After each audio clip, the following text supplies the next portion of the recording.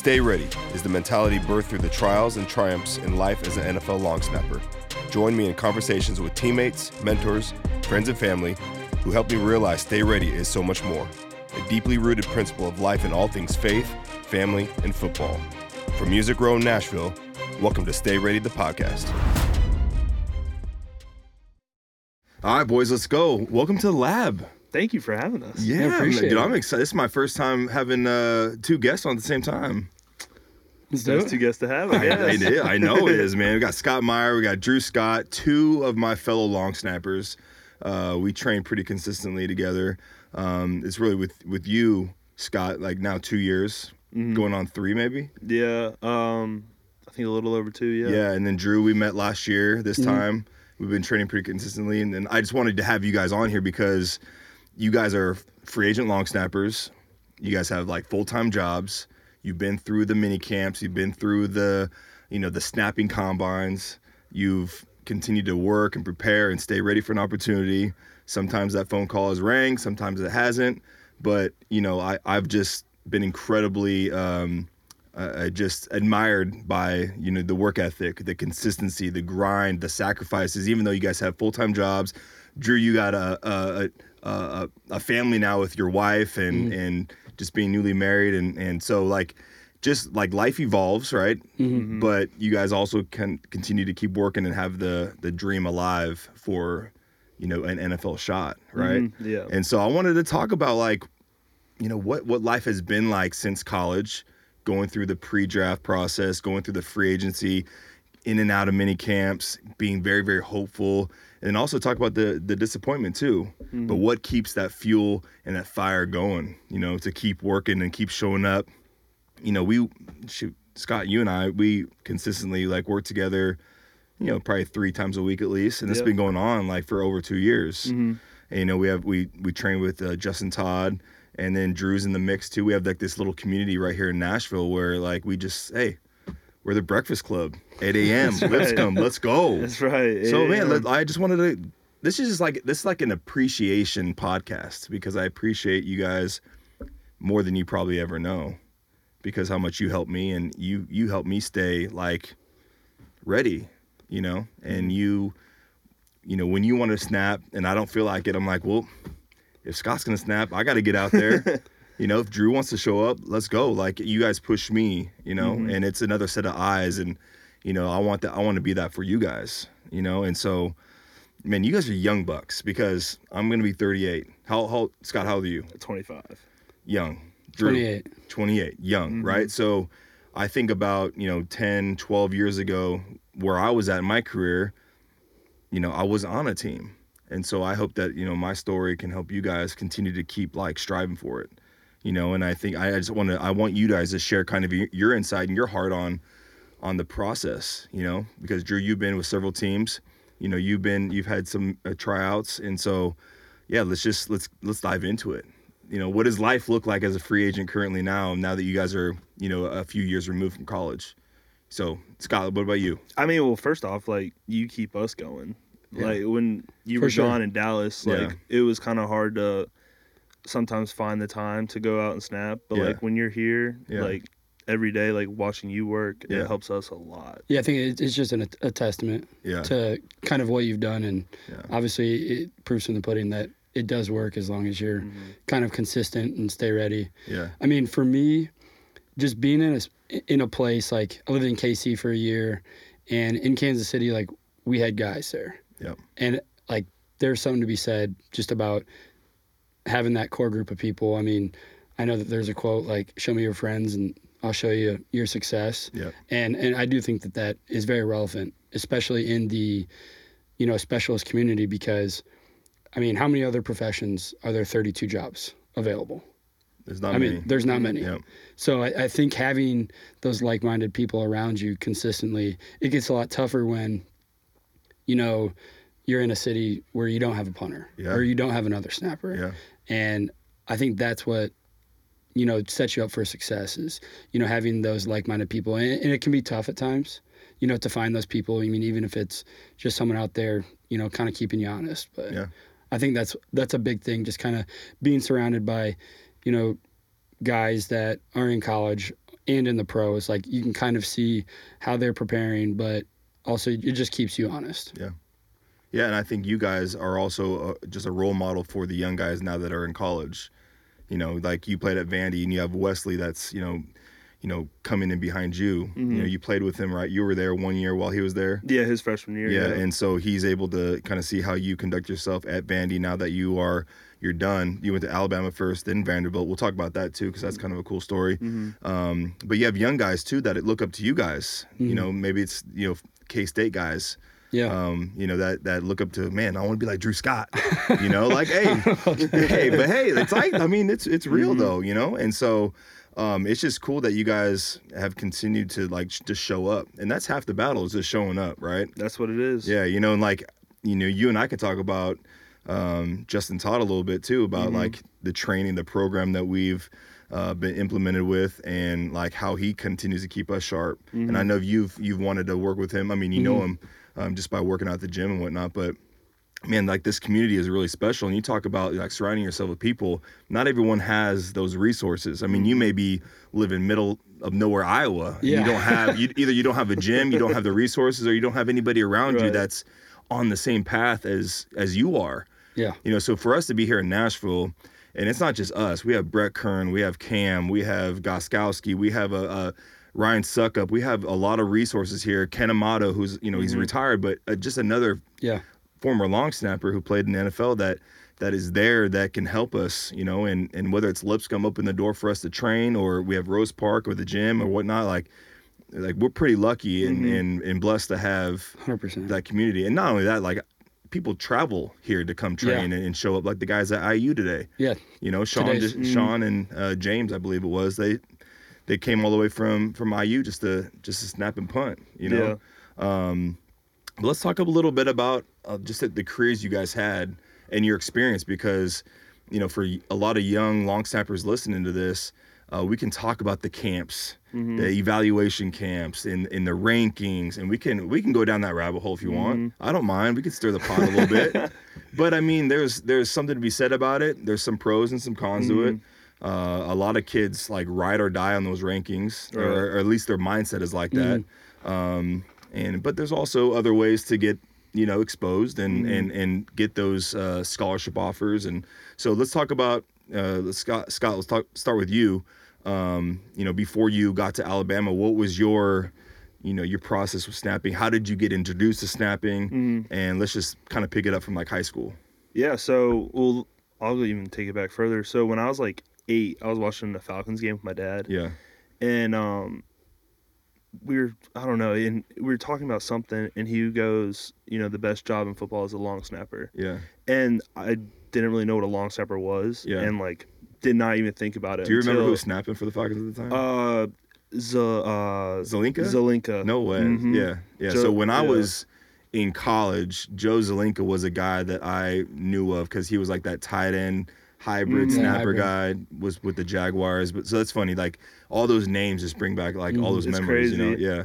And then, so didn't really think about it though. And then freshman year, I meet the head coach. Yeah. And I knew him a little bit in middle school, but we met with him in person, and I told him randomly, I was like, I want to learn how to long snap. Yeah. And he's like, oh great, we have a senior who has a full ride of Louisiana Tech.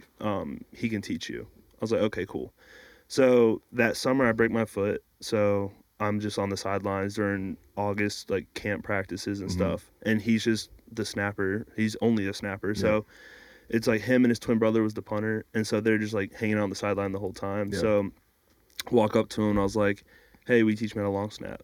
And he was like, sure. Yeah. And so I just kind of followed him around like a puppy. Yeah. And then he took his job. And I wish. Yeah. He's a really good snapper. But then so we started getting into it, and then I started getting into snapping my sophomore year heavily. Okay. And that's when I started for the first time. And it was kind of wild because the first year that I really focused on long snapping, I went to one of your games. Okay. When you guys played the Falcons in the Georgia Dome. Oh, when the old school stadium where they pumped in the fake sound. Yeah. Yeah. So but then he showed me all the camps and all the rankings and stuff, Rubio Coles, all that. Yeah. And so I started going to those camps. started doing well at those as like I got older, and got the film, and then just kept going, snapped every day. Yeah. And so you were like 100% committed to that position specifically. Like, did you play any other role, offense, defensively? Yeah, I played offense and defense. Yeah. But snapping was like you knew that was your ticket. Well, it got so bad that I used to just sneak down with the specialist in the middle of practice. Yeah. And I would always hear my name. They're like, Meyer, get back up here. Yeah. And I would just sneak down again. Yeah. And just kept going. And eventually they just stopped calling for me. Yeah. And so then that's when I was to snapping, huh? Yeah. I'm just hanging out with them. I mean, just, but, and then that's kind of when I just like set myself apart as like, I'm only going to do this. Yeah. And so just every day. Yeah. So talking about, the Rubio camps and the Coles, I mean, there's so many now. Like when I was again, remind me of what year this was, probably 2000 and... This is 2012, 13. 12, 13, 14, and 15. So I'm already in the NFL by this time. Mm-hmm. I was class of 2003. There was no, like, maybe Ray Guy at the time had like a punting camp, but there really was nobody teaching long snapping. Pat Manley, the longtime snapper for the Bears, he kind of had like his own website at the time. This is like early internet, like this is before Facebook, YouTube, all that kind of stuff. Longsnapper.com. Shout out Pat Manley. But he had like his own one-on-one lessons that you can, go meet with him in Chicago and work with him. And I never got to do that, but I remember sending him emails on like, I remember the very first like video of him snapping was, I think he just was like snapping the ball and hitting the goalpost. And I thought that was like the hardest, coolest thing ever for him to snap 15 yards and just bank it off the, doink, doink off the field goal post. I'm like, dude, who's this guy? Then he had a viral video. I think he snapped the ball like through the car of or at a car that was driving by through the window, or like the drive-through window or something like that. Yeah. I don't know. This is like 2003, 2004. So Pat Manley kind of is the pioneer in viral, like, long snap trick shots, Yeah. But I remember seeing those videos like, dude, there's no way I could do that, But he was like the only person at the time that was really like that pro guy that offered, some sort of like clinic type, lessons. And then Zahner came along like around 2009. So early on for us, like in my age group, like we didn't have any opportunities for snapping. And at the time, there really was no scholarship. Right. So when you guys were coming up, was it pretty predominant now that you knew that like long snapping, like these universities and 4-year programs had like a specific scholarship for a snapper?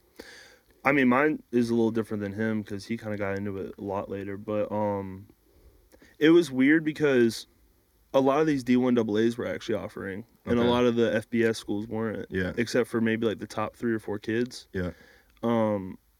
So we kind of knew about scholarships, but it wasn't like a guarantee or anything. So you're kind of looking at preferred walk-on, or that was kind of your thing? Yeah. So when you're going to these camps and ranking well and getting the exposure, when schools are starting to reach out to you, are you now like, all right, I'm looking for a scholarship. I'm not looking to walk on anywhere. Like, I'm good enough to get that scholarship. Is that kind of your mindset, or? Well, so my mindset the whole time was in-state, probably, if I were to walk on, or scholarship out of state. And because my dad always told me, he's like, I'm not going to pay for your school out of state. And then we went to an Auburn camp. Okay. And the coach calls me up to his office after. So my dad and I are like waiting in the lobby or whatever. And he looks at me, he goes, and I think that's when it kind of hit him. He said, I'll pay for your school if you want to go to like Auburn. Wow. Or like a school like this. Because I think it kind of hit him about how big that could be. Yeah.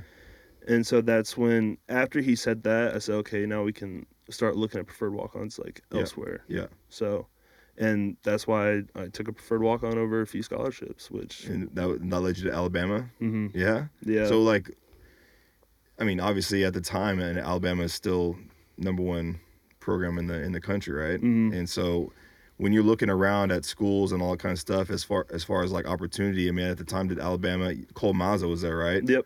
So shout out Cole. Like, shout out Cole. I mean, at the time he was on scholarship, right? Yeah. He was like, he got one out of high school too. Was he Saban's very first long Saban's snapper? very first. I think Alabama's very first too. Wow. Mm-hmm. Out of high school. So you filled in right after him, right? Yeah. So we were together. It was his senior year, my freshman year. So I got to learn everything. I backed him up. Cool. it was fun, just the pre-games, like warming him up and stuff, and like just joking around on the field. But he kind of showed me the ropes about it, and then when he left, that's when I started on field goals that year, and that's about it. That's what's up. So Drew, go to your high school. Dual athlete, like playing different positions? Where did long snapping come into play for you? Yeah, so I have a kind of a unique, I guess, into long snapping. I mean, I've said it a bunch of times before, but like I truly fell into long snapping. Yeah. Like I remember my freshman year, I was playing on the line, and they're like, "Hey, we're gonna need someone to snap for punts," and so like they made everyone on the line try out, and so a couple of us did it. They just showed us the grip, and I threw it back there. Yeah. And like a coach joked, he's like, "You get your college paid if you could do that." Didn't really think anything of it, so did a little bit my freshman year. I don't think I did it my sophomore year. Junior year did it, and then so we had like these stripes programs where if like you go to like the camps in the off season, you can get points. So it's like weightlifting and all that stuff. Okay. So coach had asked, like, "You think you get snapped this year?" I was like, "Sure, I can go." So we went to an Iowa State camp, and I thought it was a how-to camp. Like, actually thought like I could just like learn how to snap, like a little bit better for the season, and I'd get some points. It turned out so Jamie Cole went to Iowa State, so he ran it like a Cole's camp, and I didn't know this at the time, but it was a recruiting camp. Okay. So I'd always kind of thought I was going to play baseball. Baseball was like first love. Yep. And so, anyways, after the camp, they pulled me aside, and they're like, "This is like a recruitable position," and I just like did not realize that. Like, I enjoyed doing it, but like I just didn't realize that they recruited long snappers. So, anyways, started getting recruited from that, and then one of the Coles guys called me after the camp and was like, "Hey, we'd like you to come to this national camp up in Whitewater," which I mean, is pretty prominent now. Yeah. Oh yeah.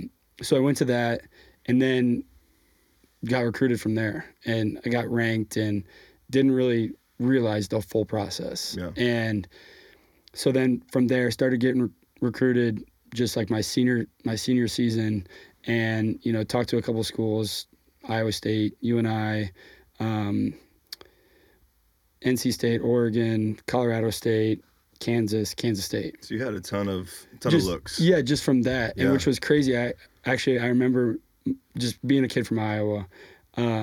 We went down to NC State for a visit, and it was like November in Iowa. Yeah. So like a kid going down to Raleigh, North Carolina. Yeah. In November, I was like, I'm going here. Yeah. So like I signed up for classes, did the whole thing, had a coaching change, didn't hear back from him. So then didn't really know what to do.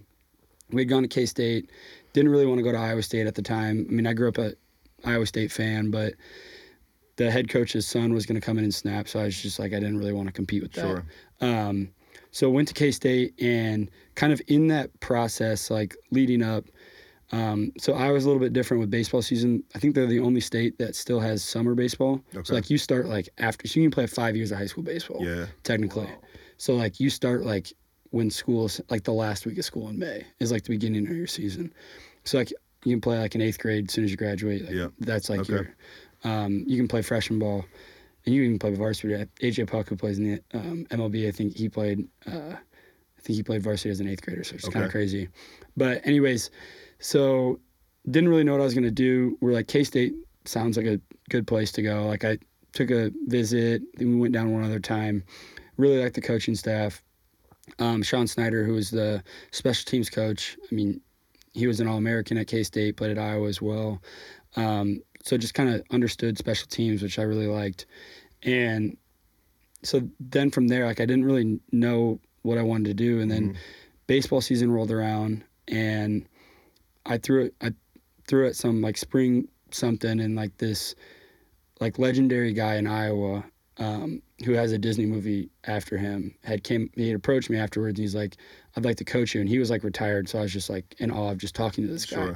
And he's like, "Meet me at Perfect Game," and which is like this baseball recruiting thing.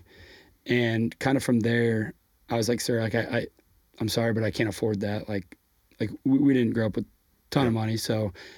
I was like, I'm getting recruited for football. I'm going to have a preferred walk, and I'm trying to go somewhere where I can earn a scholarship. Because, like, that was my whole thing, was trying to figure out, how much money I could afford as far as in loans at first. And then, so he was like, you can play college baseball or you can play in the pros. So he got me like a tryout with the Braves, did that. And then he came to me, he was like, where do you want to play baseball? Yeah. And I was like, I think I'm going to play football at K-State just because baseball only has 11.5 scholarships for a team. Yeah. He's like, how about you try to do both? And it was kind of funny at K-State. I'll never forget it.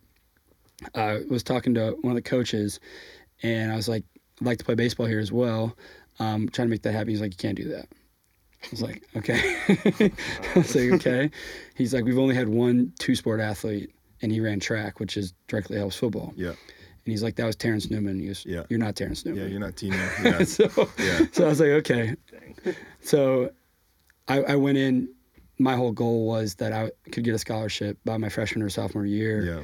And so my redshirt sophomore year, I ended up getting one. And that was kind of how and we just had a really good group of guys. Like, but is that where the baseball dream ended? Like it died right then and there? Yeah, it did. Okay. It did. Just because of the sole fact that I knew that they could change your scholarships and I was going to have to pay out-of-state tuition regardless. Yeah. So it was just going to be really tough, like to go do that stuff. And so kind of from there, I was like, football is all or nothing. Yeah. And so I was just kind of doing some simple math, like this is going to be about the same if I paid for in-state and just went to school even. Yeah. So K-State seemed like the best option. Okay. And it was. Yeah. I mean, we had a great group of guys. Like we had Matt McCrane, who played in the XFL, played in the NFL, roomed with him and Mitch. I mean, both awesome dudes.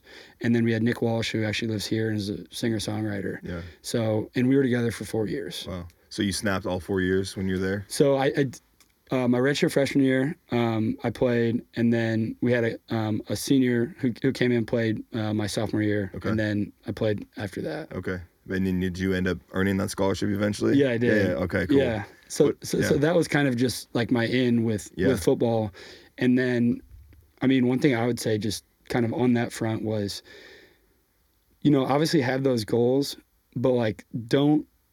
Like I always kind of say, like, don't plan. Yeah. Because like if you plan, you're sometimes setting yourself up for other things that you don't even understand that could be in your future. Yeah. Because like if you think I have to get from A to B, your true B might be some C, D. Yeah. Whatever it is. Yeah. So, and that was kind of my entrance into the NFL was I was just like, I'm just gonna keep snapping, and whatever happens, happens. And then had an opportunity to play in the Shrine game. Sure. So from that, I mean, and that was honestly all Matt McCrane. Like, he helped. Well, his exposure helped you, right? Yeah. I mean, shout out Matt there. Yeah. I mean, he got into the Shrine game, and then he said, hey, I'm gonna bring my snapper with me. Yeah. So they had called, and they were like, we've never had long snappers in the Shrine game before, but we think we'd like to start. Okay. So it was, it was really cool. So then that kind of helped catapult my exposure for the NFL. So it just kind of went back to you just never know. Yeah. But as long as you just kind of are prepared and consistent. Absolutely. So like for you guys obviously played at the highest level, major Division I football, and as long snappers, Alabama, Vandy, and K-State. But you were like Scott, you were solely set on snap. Like you knew kind of early on in high school or fairly towards the end there, like that was what you wanted to do. That was your ticket out. You went to these camps, got the exposure. For you, Drew, it's kind of like, well, baseball was my dream, but the snapping thing I'm kind of good at. People are telling me I'm kind of good at. And so your expectation wasn't as high as maybe Scott's was. Because like you were just kind of like going with like the flow and what made sense. And it was always just to play a sport at the highest level. I think a lot of guys kind of fall into whether it doesn't have to be long snapping, but it could be anything else. Yeah, I just found that was my ticket. Yeah, like, that was like, and you took advantage of the opportunity. Exactly. Yeah. So your experience, Scott, at Alabama obviously is like the powerhouse. You know? Filling in the shoes after Cole Mazza. I mean, what was that like? I mean, was kind of the pressure on? Was there high expectations? I mean, my first game I ever played in, so I'm from Atlanta area, and my first game I ever played in was the first college football game in that new Atlanta stadium. Okay. It was out number 1 Alabama versus number 3. And I actually played in the very first game ever, preseason. At that stadium? Yeah, Jacksonville versus the Falcons. I was in the Jags, and that was the very first football game, and I think that following weekend was you guys. Oh, wow. Yeah. So I got a little one up on you. That stadium's pretty cool. Yeah, the stadium's cool. The turf is tough. And I remember that the big deal was they had Chick-fil-A in the stadium, but it's closed on Sundays. Yeah. Oh, really? Yeah, dog. Isn't that crazy? That is crazy. Yeah, so that's pretty cool to be like hometown kid. Like obviously it's the new stadium, wasn't the stadium that you grew up going to, but how was that first game? What's the environment like? I mean, it was number 1 Alabama against number 3 Florida State. Yeah. Like Jimbo Fisher, like they had all the expectations that year, and then the quarterback tore his ACL like the fourth quarter, and their season went downhill. But like all my friends, all my family were there. Yeah. It was like ABC night game, like it was just crazy. Yeah. And then that whole season was just a lot of pressure though. Yeah. I mean, I was 19, didn't really know how to kind of handle that. Yeah. So and I was playing a position where like when I was snapping my field goals, I didn't have to run or anything. Yeah. So like I could eat what I want and do what I want. And I gained like I probably gained 20 pounds that season. Yeah. It was bad, but the pressure was it was real. And this is your redshirt freshman year. Redshirt freshman year. Okay, so you had one full year to kind of like get comfortable in the setting and go through all the workout programs, practice, and then just watch Cole that whole year, and then you filled in right after that. So like, I mean, what playing for Saban? I mean, talk about that a little bit. I mean, is every single practice, every single day, every week, like the mindset is always like compete at the highest level possible, or what? Oh yeah, yeah, and everything's just scripted down to a T. Yeah, like the second scrimmage, the fall camp, third rep on punt will have the same look that it did 10 years ago. Wow. Like nothing ever changes. Yeah. And so everything's very methodical, it's planned out. Yeah. Okay. And I think that's kind of the secret to their success. Yeah. At least that's what a lot of it's been. I mean, kind of getting the best athletes in the country is probably secret to the sauce. But yeah, I mean, it was just, I think the biggest takeaway that I could ever take away from there is like discipline is probably the most important thing. Yeah. Every time he talks to like our team at least like 10 times a year, every camp, he talks to high schoolers, talks on TV, he always talks about discipline. Yeah. Is the number one thing. Yeah. And so that's something that has really kind of stuck with me, especially through this free agent process. You just got to like bite down on it. Just keep going. Yeah, that's so true. That's a huge major key to success in life in general, right? It's just discipline and whatnot. But you won a national championship, right? Yeah. When you were there? And that was in Atlanta too. Was it really? Yeah. So you started there and then finished the season won there. a natty there? And we beat Georgia, which is like the home team. Which again, that's like bittersweet, right? Because I mean, did you grow up a Bulldog fan? No, but I wanted to go there out of high school really bad. Okay. And they weren't taking anybody in my class, so it was kind of tough. But well, you stuck it to the man a little bit, right? Exactly. Yeah. But we went out there for that fourth quarter field goal to try to win it. Okay. And I swear the ground was shaking. Yeah. It was so loud. Yeah. But now that also comes back to just like that pressure. Yeah. And now, did you feel that pressure like every practice, every rep? Like, did they? I mean, some programs they run like field goal unit just goes off to the side and they bring the O lineman over there and they kind of get as many reps in as they can within a 5-minute thing, and it's kind of an afterthought. The coaches aren't really paying attention. Or some programs like maybe Alabama or teams I've been on in the NFL, like the head coach is standing right behind the kicker, like everything's charted and dialed in, and maybe it's a simulated like, hey, this is a game winner, or they're gonna ice the kicker. So so I mean the whole team's there. Yeah. The last period of practice on Thursdays. Or it's kind of like, hey, if he makes this kick, we're done. No conditioning, and they get everybody like everyone's like chirping in the ear of the snapper. Everyone's around the holder. They kind of make the little tunnel for the kicker, and like. I mean, you guys kind of do that a little bit too? No, we just ran like teams and stuff, but so Coach Saban would just stand right behind the holder. Yeah. So it's like I'm looking down and I see the holder. And you see his little air monarchs. Right there. Yeah. And I'm just like, at first it kind of catches you off guard, especially like your first year, like the first few practices, and then you kind of just get used to it. Yeah. And then if the kicker missed, we'd just redo it. And then redo it. And he missed like 3 times in a row. Coach Saban would be like, all right, never mind. Yeah. We're done. So give me your greatest Alabama moment. In a game? Yeah. I mean, win the national championship. Would it be that snap? I think, yeah. That's probably at least what I'm most proud of, just because, like, it was a good snap, laces out. Yeah. All the pressure was kind of, there. it was, running out, like, Chris Fowler calls my name, Yeah. Scott Meyer, freshman.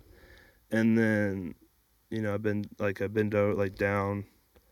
And you just black and out. I'm like, yeah. Although all I remember is my legs shaking. No. And then I look up, and it was all done. Yeah. And how much time was on the clock? 3 seconds. Oh, so this was a legit game winner. Jalen, Jalen. They brought Jalen in just to take a snap from under center, and then he centered the ball. And so, like, timeout. So this was the game. We were ready. This is the Tua Jalen game, huh? Yeah. All right. So legends are made in that game. That's right. Yeah. A lot of money made in that game. Yeah. So talk to me. I mean, we can talk about the pressure of like long snapping. So there are scenarios in a game where it's like, all right, we got last possession. Mm-hmm. There's less than a minute on the clock. We're down 2, or the game's tied. Mm-hmm. Or we're down 3. We need to tie it up, and we know that like, hey, chances are pretty high that we're gonna go out for a field goal. Mm-hmm. We're in field goal range. We're creeping in there. They kneel it. They spike it. Just get it set up on the hash or in the middle of the field. When you know that your snap is coming up, in those moments, I mean, you could definitely kind of get wrapped up in the emotion and the hype of the moment. Right. And you can crumble, or you can just like black out, fall back on your technique and trust your technique and your confidence in that, because you've been through that scenario in your mind in practice and with those other games. But in a national championship setting, and you're kind of walking down the line, you're following the offense. I mean, what was your pre-snap mindset going into that play?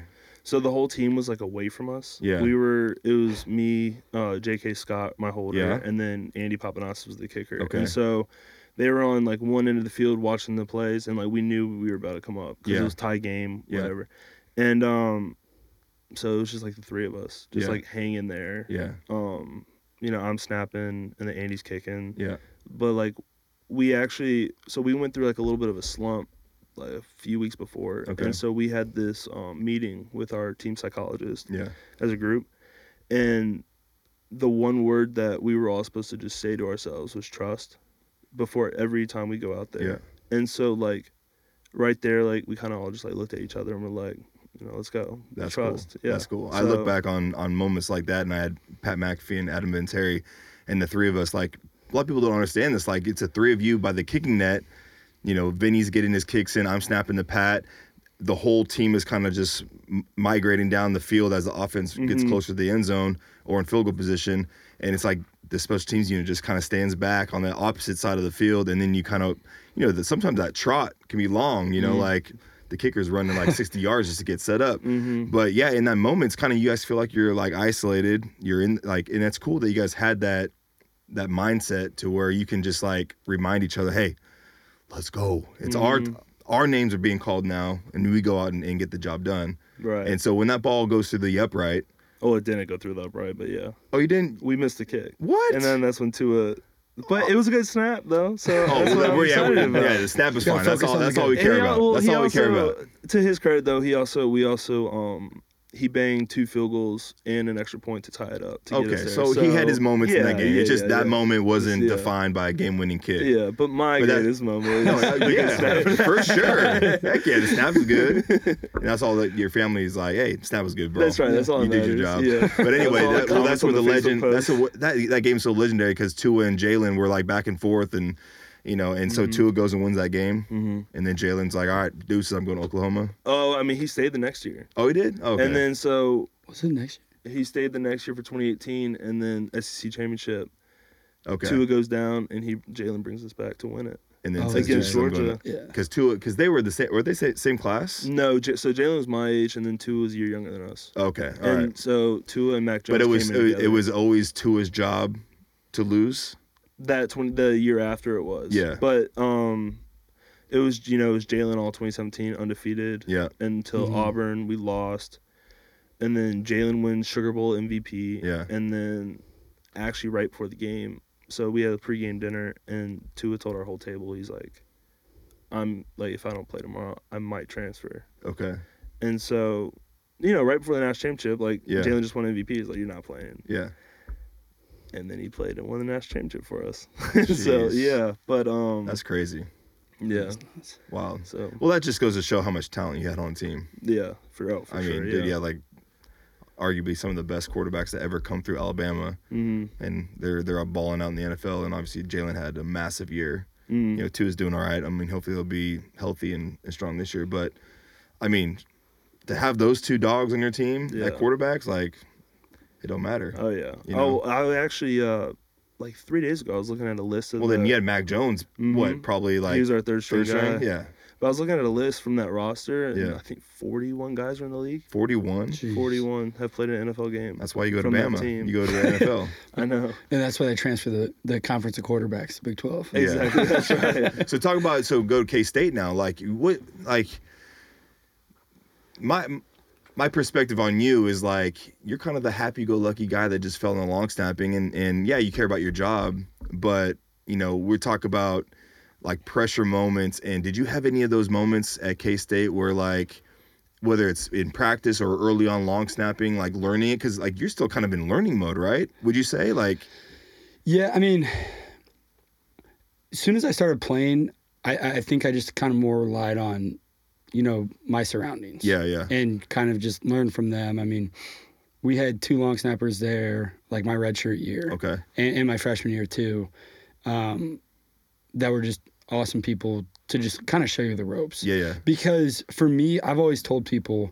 like, if you're getting recruited to play, you know, college football, long snapping, you've probably showed the ability. Sure. Now it's just trusting your abilities. And being consistent. Yeah. So, like, that was it for me, was trying to more just trust my abilities rather than, like, I mean, I'm always trying to learn. I mean, I still think, you know, visualization and film are the 2 most critical things. I mean, that's what's helped me more than anything. I mean, we talk about it all the time. Like, showing you today, like, this is, dude, I can't tell you how many videos I've had to delete off my phone because honestly, we go snap and it's like 5 minutes here, 5-minute clip, 10-minute clip, 8-minute clip, but it's like, dude, but that's your feedback. Exactly. You know, we don't have. We're not running routes. We don't have a quarterback thrown to us. We don't have another set of, like, that's why our community is so crucial and critical and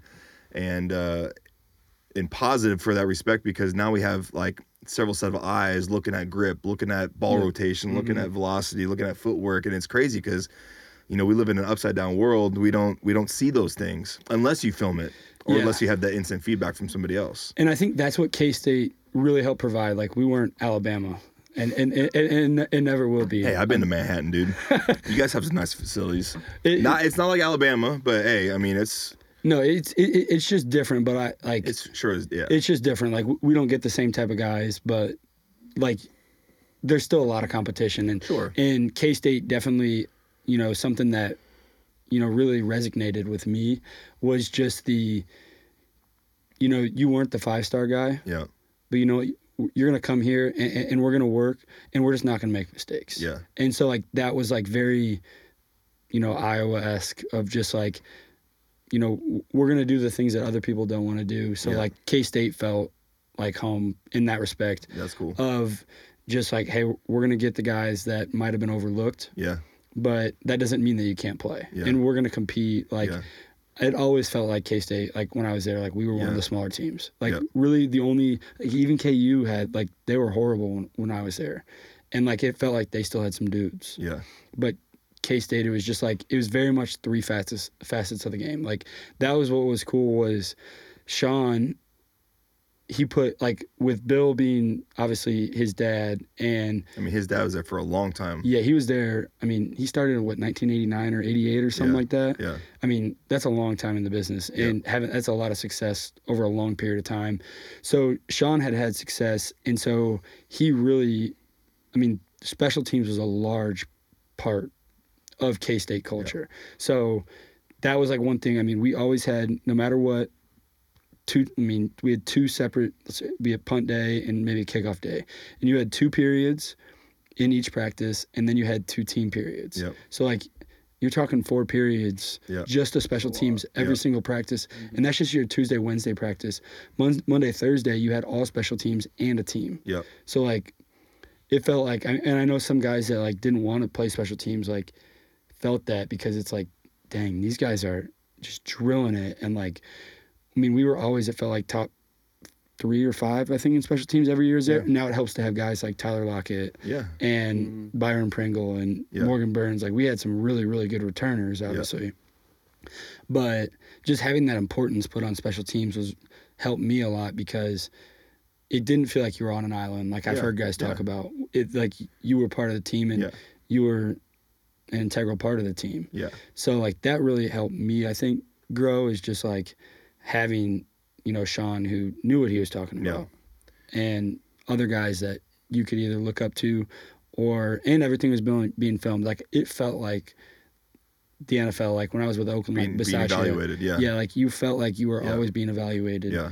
And so, like, that was, I kind of took for granted that, like, that's just being naive, since you obviously don't know what happens at other programs, but like, I thought that was normal. Yeah. And I think that helped. Well, it's a good normal to be associated with. You know, because like high school is the same way. Like, it was, you need to just work hard and do everything you can. Yeah. And it was the same mentality at K-State. Yeah. So do you have any moments that, like, your favorite moments as a Wildcat, like with regarding to snapping, whether it's a game winner or a punt or a tackle or a crucial, you know, special teams play? I mean, favorite moment was beating on a walk-off touchdown. I mean, there was no snap, since it was like time expired, we scored. But in the 5 years I was there, we never lost to Iowa State. So, like, that was really cool just for me. Cool. And, like, one of my first games was at Iowa State. Okay. And so like, my redshirt freshman, a pretty surreal moment. Yeah, for you, so like, that was really cool just to like go there, and like, I mean, Iowa State is a tough place to play. I mean, I would put it up as one of the harder places to play, at least in the Big 12. Yeah. Like, OU and Texas are great. Like, not knocking those, but like, you can tell like how fanatical those fans are, because that's all they have. Yeah. Like Iowa State, like, that's all there is. Yeah. We don't have pro teams. Yeah. So, like, people show up. They were horrible for a long time. Yeah. But they're still selling that 60,000 person stadium out. So, like, going there, I think, especially as, like, one of my first games. That's cool. Was kind of cool, and just, like, living rent-free. Yeah, yeah. So, I mean, so the both of you guys kind of have that surreal moment where, you know, you grew up in Georgia, you grew up in Iowa, you go back to those, whether it's the stadium you grew up in or the team you grew up cheering for, and you smack them. You know, you get that victory. That's like, for me, like going to play against the 49ers. Mm-hmm. Yeah. You know, or the Oakland Raiders at the time. Mm-hmm. You know, winning at those stadiums, it's surreal, because my 10-year-old self was sitting up in those seats watching a baseball game or a football game, and here I am in that same stadium. Yeah, wearing a different color, but like, it's playing against those teams. Yeah, it's crazy, right? You're still there. Yeah, and it's crazy what long snapping, the doors that have opened from that, right? Oh, yeah. From this one niche little position that in high school, all of us at one time never knew what long snapping was, or did it. Like, for me, when I, kind of similar to you, you know, the coach pulled the whole team up. All right, guys, if you can punt, snap, or kick, stay after practice. It's freshman year. And at the time, I was playing center. So the coach, like, Overton, you stick around, see if you can, you know, it's just natural. You already snapped the ball in, like, shotgun. We'll see if it works on long snapping. And I don't really remember, you know, how good I was at the time, but obviously I was probably the best at the time. Yeah. And so I snapped all 4 years of high school, and I don't remember, because I played both ways the entire game and then snapped, and I hardly remember doing it in high school. I mean, I never took it that seriously. I mean, I remember I did it, and there's moments where I remember doing it, but it was never that thing where we stayed after practice. You know, I wasn't going to camps because there was none. You know, I wasn't watching YouTube clips on how to get better. It was just all self-taught, like, and but it wasn't until I got to like junior college where somebody said to me, "Hey, this is an opportunity for you to get a scholarship or a walk-on opportunity." And then I got to my, you know, 4-year school, and this is, hey, this could be your opportunity to the NFL. And that's when all those kind of, you know, the curiosity was like, oh man, like, I need to get better. Like, how do I get better? You know, and I sought out, you know, those camps, you know, at the time, you know. And so for you guys, let's talk about camps now. Like, looking back on your experience and how you got to Alabama and transferring to Vanderbilt, and you got to K-State. I mean, were those camps like absolutely critical for the exposure, or it's a great opportunity for guys to get their name out there? Like, I feel like now, if you want to be a a 5-star or 4-star or get these opportunities at a major college, like you have to go to these camps. I mean, is that kind of the thing? Yeah, I think so. I don't think the coaches reach out to these camps as much as these camps want to tell you they do. Yeah. But I do think that these coaches watch the film. Sure, it's just easy for them. They don't have to. Yeah. So, yeah, I mean, I think the camps are pretty critical to go to. I mean, because if I'm a special teams coach at Alabama, I'm going to go online and I'm going to search Coles or Rubio and I'm going to see who's the top snappers and I'm going to look those guys up. I mean, that's so easy. Yeah. Right? I don't even have to get out of my seat. No. I can recruit from my computer. Yeah, and just hit them up on Twitter, and that's it. Oh, exactly. So slide in the DMs, you're good. That's right. You know, so let's talk about the camp. Like, I mean, I know I've heard negative stories about them because now your son is now competing. If I'm a parent, my son is now competing, or if I'm the athlete, I'm competing against the entire country at my class because they break it up by class, and let's just assume there's only a handful of opportunities for scholarships out there. And if I don't rank high at this camp, or if I don't continue to go to this camp, I'm not going to get that ranking that I need to get the exposure. I mean, what was your experience with that? I mean, did you have to, really keep going consistently to grow your ranking, or did you have to? I never traveled outside of Georgia for the camp unless it was like one of the national camps, like in Vegas. Yeah. Or I went to Wisconsin once, but I went to the Vegas one every year. And so, but like being from Iowa, like they didn't come to Iowa, so it might have been a little different for you. It was just that Iowa State one. Yeah. Just since James. So you didn't go to all the Rubio and Coles and whatever else out there. It really was like I just like didn't know about it. Like I just didn't know that was even out there. And I think honestly, unless you're not if you're not in that world, you would never know.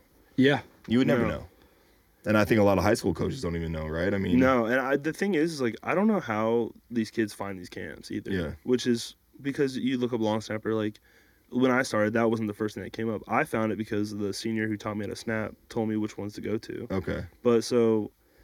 But, I mean, they are critical. And also the other part of it is you meet all the other snappers, and, like, that's something, like, you can kind of just, like, bond over because I remember when I was snapping in high school, like, all my, like, friends kind of, like, joked on me for long snapping. Yeah. And so, but, like, you're with people that are, like, do the same thing as you. Yeah. And then, honestly, you end up helping each other out eventually down the road. But you also get to see, all right, that boy over there is ranked 5-star. You can kind of measure up now. Right. Like you get to see like, all right, this guy's 5-star or 4-star or whatever. And sometimes a 2-star is better than the 5-star. But the rankings are, there's a little politicking that goes on in that stuff, right? There's a lot of politics. I mean, what would you say the negative thing is about those camps? I mean, is it negative because kids get wrapped up way too much into it? It's expensive. I mean, if you have one bad showing, does that really just drop you off? As far as like your overall score or ranking, whatever the case may be. I mean, what's the negative aspect of these camps? I mean, there's a lot of them, but the cost of it's just crazy. Yeah. Like it's going to cost, and especially if there's siblings that want to do it. Yeah. Like it costs a crazy amount of money to do it. Yeah. The rankings are generally pretty biased. Yeah. I'd say. 100%. We had a kid get a full scholarship in my class. He was like 6'5", 185 because he played receiver also. Couldn't snap a spiral. Okay. But they like ranked him number 3 just because he was a good athlete. And he looked the part. Yeah. But it was just like, so a lot of bias in the rankings. Yeah. A lot of kids rely on it for their, I guess, self-esteem with snapping. Yeah. I mean, when I train a kid or I work with a kid, he's always like, well, I'm only number 4 in Tennessee. And I'm like, well, that doesn't matter. Like, what matters the most is you get your film out. And then you go visit these colleges and go to their camps. Yeah. Because that's what matters the most. Because then that's when they're going to see you firsthand, right? Those college camps, I 100% agree. Yeah. But when you're, 14 to 18, like, the only thing on your mind is, oh, I'm ranked this in the country, which is like... Yeah. Drew was snapping, but he wasn't going to those camps. Like, how many kids in the country are better than you? Yeah. So... It's just kind of something hard to deal with when you're. You can't really decipher like the true talent because, like I said, the 5-star guy maybe realistically should be only a 2-star, right? But because he's 6'5" and 200 pounds, he looks the part. He passed the eye test. He plays tight end receiver. He can snap okay. but the kid that's 5'9", 160 pounds snaps dimes, but he's not going to get that boost because he doesn't pass the eye test. Right. Yeah. I mean, definitely. Yeah, it's very skewed. There's a lot of gray in the rankings. And also, I mean, it kind of shows up too when these kids get to college and like the ones that last, the ones that don't. Yeah. You know, if you end up at a big school, that doesn't mean you're a good snapper. And if you end up at a small school, that doesn't mean you're a bad snapper. Yeah. So, but when you're, 14 to 18, like your dreams are to play big football. Yeah. And then a lot of kids get crushed when they don't do that. Sure. But I think that's the biggest misconception is, I mean, snapping is... This episode is sponsored by the Stay Ready brand, because why not? I'm going to sponsor myself until somebody else does. To get your hands on some sweet hats, t-shirts, and all Stay Ready related merch, visit mattovertonbrand.com. Now back to the episode. It's so broad. I mean, across the board. Yeah. Like, there's D2, D3 talent. Like, it's an even playing field after school. Well, it's a 15-yard snap. The ball still has to go through the uprights. Punting is punting. So for the three of us specialists, it doesn't change. It doesn't matter where you're playing at. I mean, snapping is snapping. I mean, obviously there's like technique stuff, and there's in a pro style, formation as opposed to the rugby style or spread. And we're talking about in terms of like NFL evaluation or whatnot. But yeah, a D2 snapper can still snap Division I. It's just, that opportunity to present itself. Just luck of the draw. Yeah, I mean, I think a lot of it does come back to money. Like, sure. Like, I mean, since like I grew up, like we didn't have that ability, but I also didn't know. But like, I do think, I mean, again, I accidentally went to that Iowa State camp, and it changed my life. Yeah. And like, that's what matters. But like, the one thing I wish I did have that Scott hit on, which I think is really cool, is just like knowing the community. Yeah. Like, that is something that I felt like I missed out on. Yeah. Since like I wasn't a part of that community. Like, only camp I really went to was that one like national whitewater camp. Yeah. My senior year. And then like, I thought it was really cool. Like, I was 5-star, got ranked top 10 or 15 or whatever it was. Yeah. But then like, I remember thinking like I got mad at one point because I wasn't continuing to go to camps. Like, my ranking fell. Yeah. So it felt like if you weren't continually going to the camps, and like, it's a business, I get it. Like, I'm not. Well, if you weren't spending that money and showing up consistently, like showing face. And like, I understand what, their rebuttal would just be like, hey, like, we haven't seen you in a while. Like, we saw this kid and we felt like, I understand that. But there is, at the end of the day, like, you can't rely on that. Like, you do have to get in front of colleges, and like, you have to like let them see your ability. And I think even like after college, it is an even playing field. Yeah. Like, because if you go to a Zonner or you go to a Coles or whatever camp you go to, like, that's the film that really matters. Oh yeah. Like that college film, especially with how much spread is out there. Yeah. Like, a spread style does not translate. No. Very like, you can work on those abilities behind the 8-ball big time. Yeah. So like, I think that like having that ability to block, because that's really all the NFL is blocking. Yeah. Like, obviously you have to be a very good snapper, but like, if you're not willing to take some hits, like, you're just not gonna last. Yeah. Well, let's talk about that transition now. So after Alabama, you went to Vanderbilt, right? And played 2 years there, right? Yep, 2 years. So when you guys were now, coming towards the tail end of your college career, I mean, where did the NFL come onto the radar? I mean, was this always a dream from childhood, or was it, once you got to college, like, hey, like, I'm pretty good at the snapping thing. I'm here playing at the highest level, Division I football. I have coaches. Maybe you did a little junior day, pro day. I mean, when did the NFL really come onto the radar for you guys? I was always scared to like tell people like I want to play in the NFL, because they'd always, it's just like, yeah, okay, we'll see. Yeah. But it kind of just came in the picture right in the middle of my first year at Vanderbilt. Okay. So we ran a pro style punt at Alabama. Yeah. So I got to block there, and then the reason I got to Vanderbilt, and the reason that like ultimately like I went there, and that the coach picked me and like wanted me, was because of my experience, and then in the pro style, and then we ran a pro style at Vanderbilt for 2 years there too. Yeah.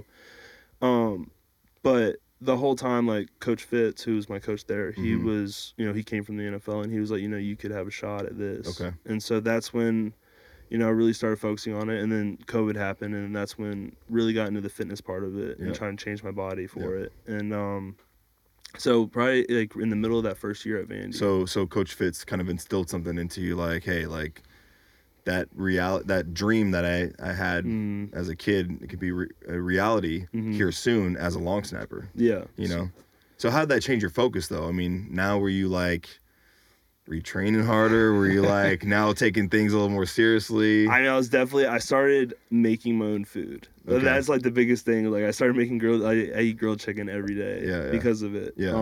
And just like kind of focusing on my body type for sure. You know, I was really like kind of sloppy at Alabama, and then at my first year at Vanderbilt, my body was pretty sloppy too. But then so like the Mac Jones shirtless with the cigar, you would have fit in on that photo. Oh, definitely. I'd be popped up right next to him.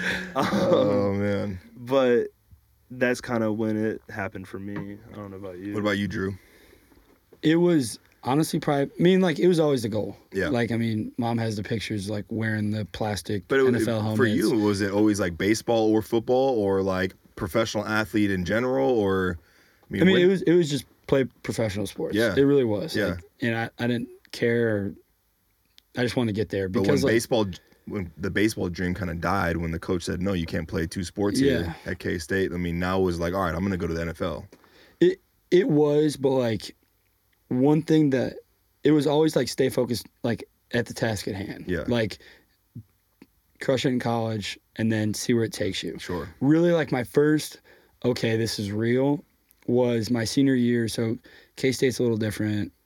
We don't have to get into that, but like we like didn't have NFL coaches. Like Scott, you probably had NFL coaches there all year round. Mm-hmm. Like there's like, so for like some of the younger guys, like there is like these college coaches every day at practice, or these NFL like scouts and stuff at practice. Yeah.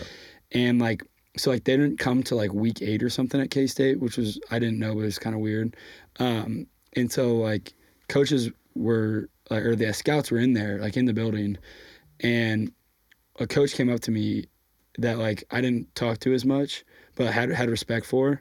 He all he said to me was, he's like, hey, people are asking. And that was like an kind of like, wow, this could be happening. Yeah. Mm-hmm. Like this is a real opportunity. Like now you really need to not change your mindset, but like if this is real, like you need to start preparing for like what that, not planning but preparing. Yeah. Like for what that could look like. Yeah. So as soon as he told me that, like, hey, people are asking, and like people are asking me like about character things, like it felt like it was a little bit more real. Yeah. At that point. So, you know, really just trying to get bigger, because like I was a skinnier, like undersized. I mean, I feel like I always had the height, but like I was like 220 pounds, 215 pounds. Like I was not the biggest dude out there. Yeah. So like it became like, hey, if you want to play with the big boys, like you need to. It's now a priority to get bigger. Yeah, you need to stronger. Yeah. And just like broader in general. Like this is gonna translate if you can do that. Yeah. And I opened up Excel and I went through all of the NFL long snappers, body typed in, just like measurable metrics. Yep. Like how do I compare and what do I need to be to like cross that threshold? Yeah. So like that was how I started preparing. And those metrics, they're definitely skewed, just like every other program. Like they are for sure. Like I'm not 6'1", 250. You know, I'm maybe on a good day 6 foot. 240. But a lot of those guys still. I mean, sometimes I've had the same height and weight since my rookie year, so it never changes. It's, for whatever reason, they just take the same profile photo, the same height and weight. It's like laziness. Like, it is. If someone's out there on NFL.com, please change my weight. It says 209. Yeah. Like, and like I've had scouts call me. They're like, hey, like, can we have a picture of your weight or something like that? Yeah. And they're like, we're showing 209 in our database. I was like, I went to the Shrine game. I went to like all these different games, and I was well over 230, 240 at that point. Yeah. But I was like, I do not know where this 209 number is coming from. But like, if you look my name up still, like, I've still like, I had a guy in the NFL like reach out to me like not that long ago, and he was like, are you still 209? Yeah. I was like, I've never been 209. Yeah. So like 209 sophomore year in high school. Yeah. So that's like, crazy though, right? But like that stuff, like again, like it mattered to me as like a benchmark for a goal. For sure. So like that was like when I was like, I need to kind of change how I do things a little bit. Yeah, for me, So I went to junior college first for 2 years, and that was kind of like one of the coaches there was like, hey, pretty good at this thing. This could be an NFL ticket. Obviously, the goal is to get a scholarship. Got a scholarship to Western Washington. Got there, and I was on campus for maybe no more than a month or so. It was during spring ball. I transferred early so I could participate in spring ball. And Michael Kanan was an All-American kicker and punter at the time. So he was going through the pre-draft process of teams were coming to campus, doing the pre-draft workouts on campus. And I think he was highly more touted as a punter and kickoff guy. So I get a text. I'm in class or something. I get a text from my coach like, hey, can you be on the field in 15 minutes? You need to snap to Mike for his private workout. Against NCAA rules, right? Again, the NCAA is not going to come drop some sanctions on Western Washington. Yeah.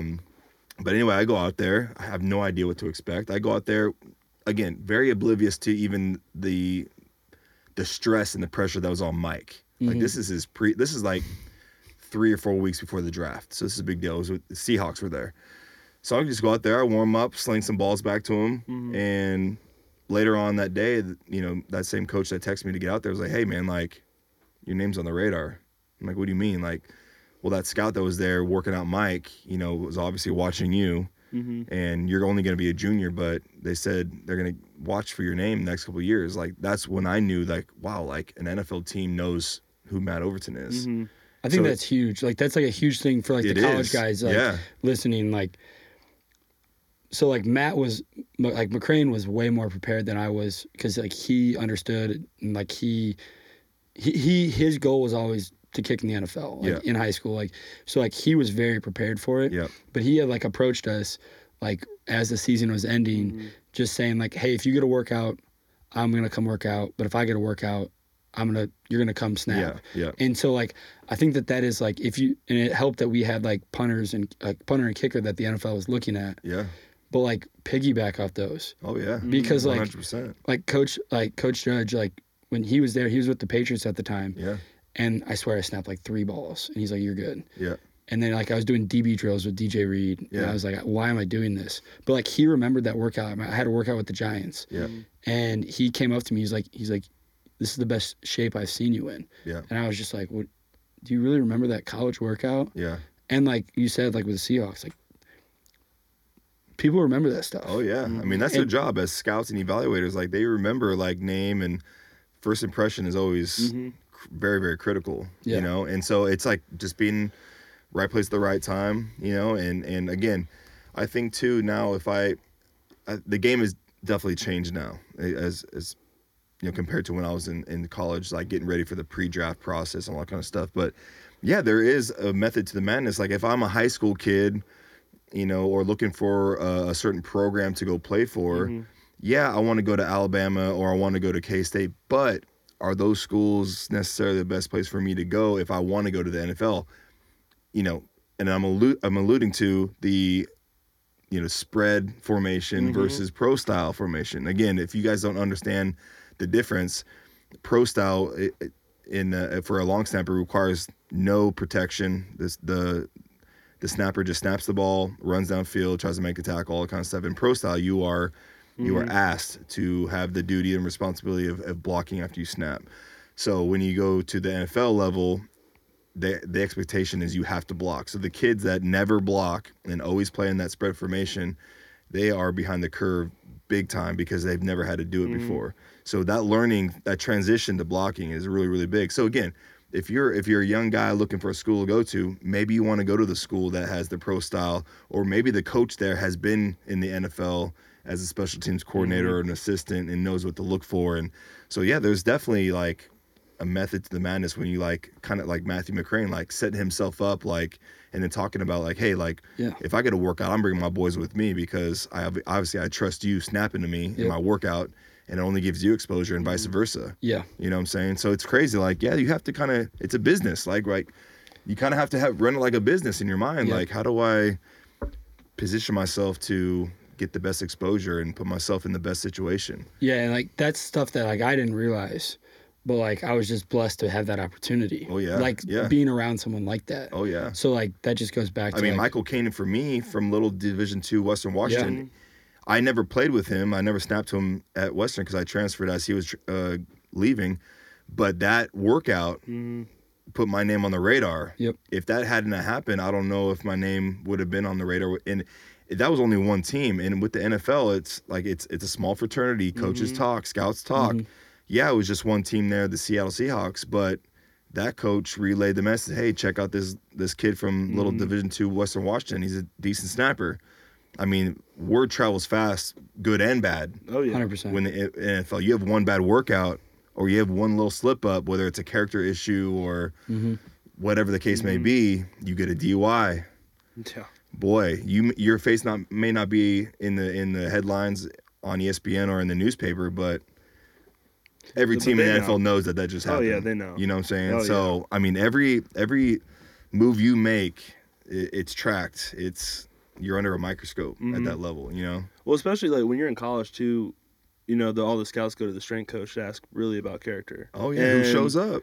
And the strength coaches have to be completely honest about it. And so, I mean, I remember we had a few times at Alabama where guys like slipped in the draft because of, you know, certain stuff off the field that nobody ever found out about. Yeah. But everybody wondered why they slipped. And I'm not saying every guy that slipped had issues, but we had a couple guys. And, you know, guys on the team knew. But, like, those strength coaches have to, like, let the scouts know that that's happening. And another coach that knows everybody on the team besides the quarterback is who's special teams coordinator.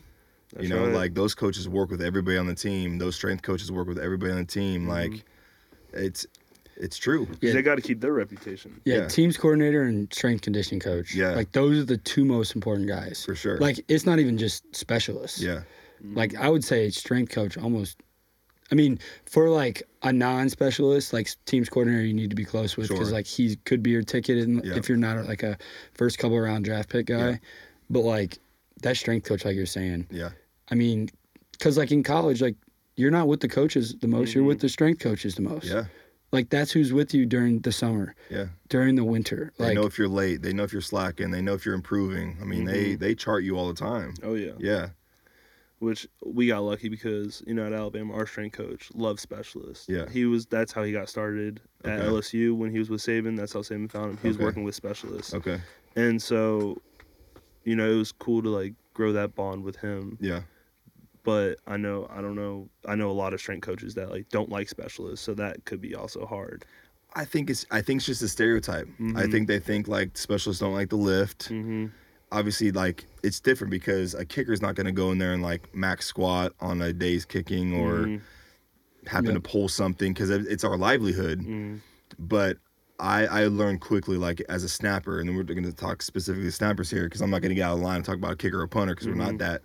But for us, like, we need to approach our position as an athlete. Like, yeah, we just snap a ball and maybe we're only playing 5 or 10 snaps a game.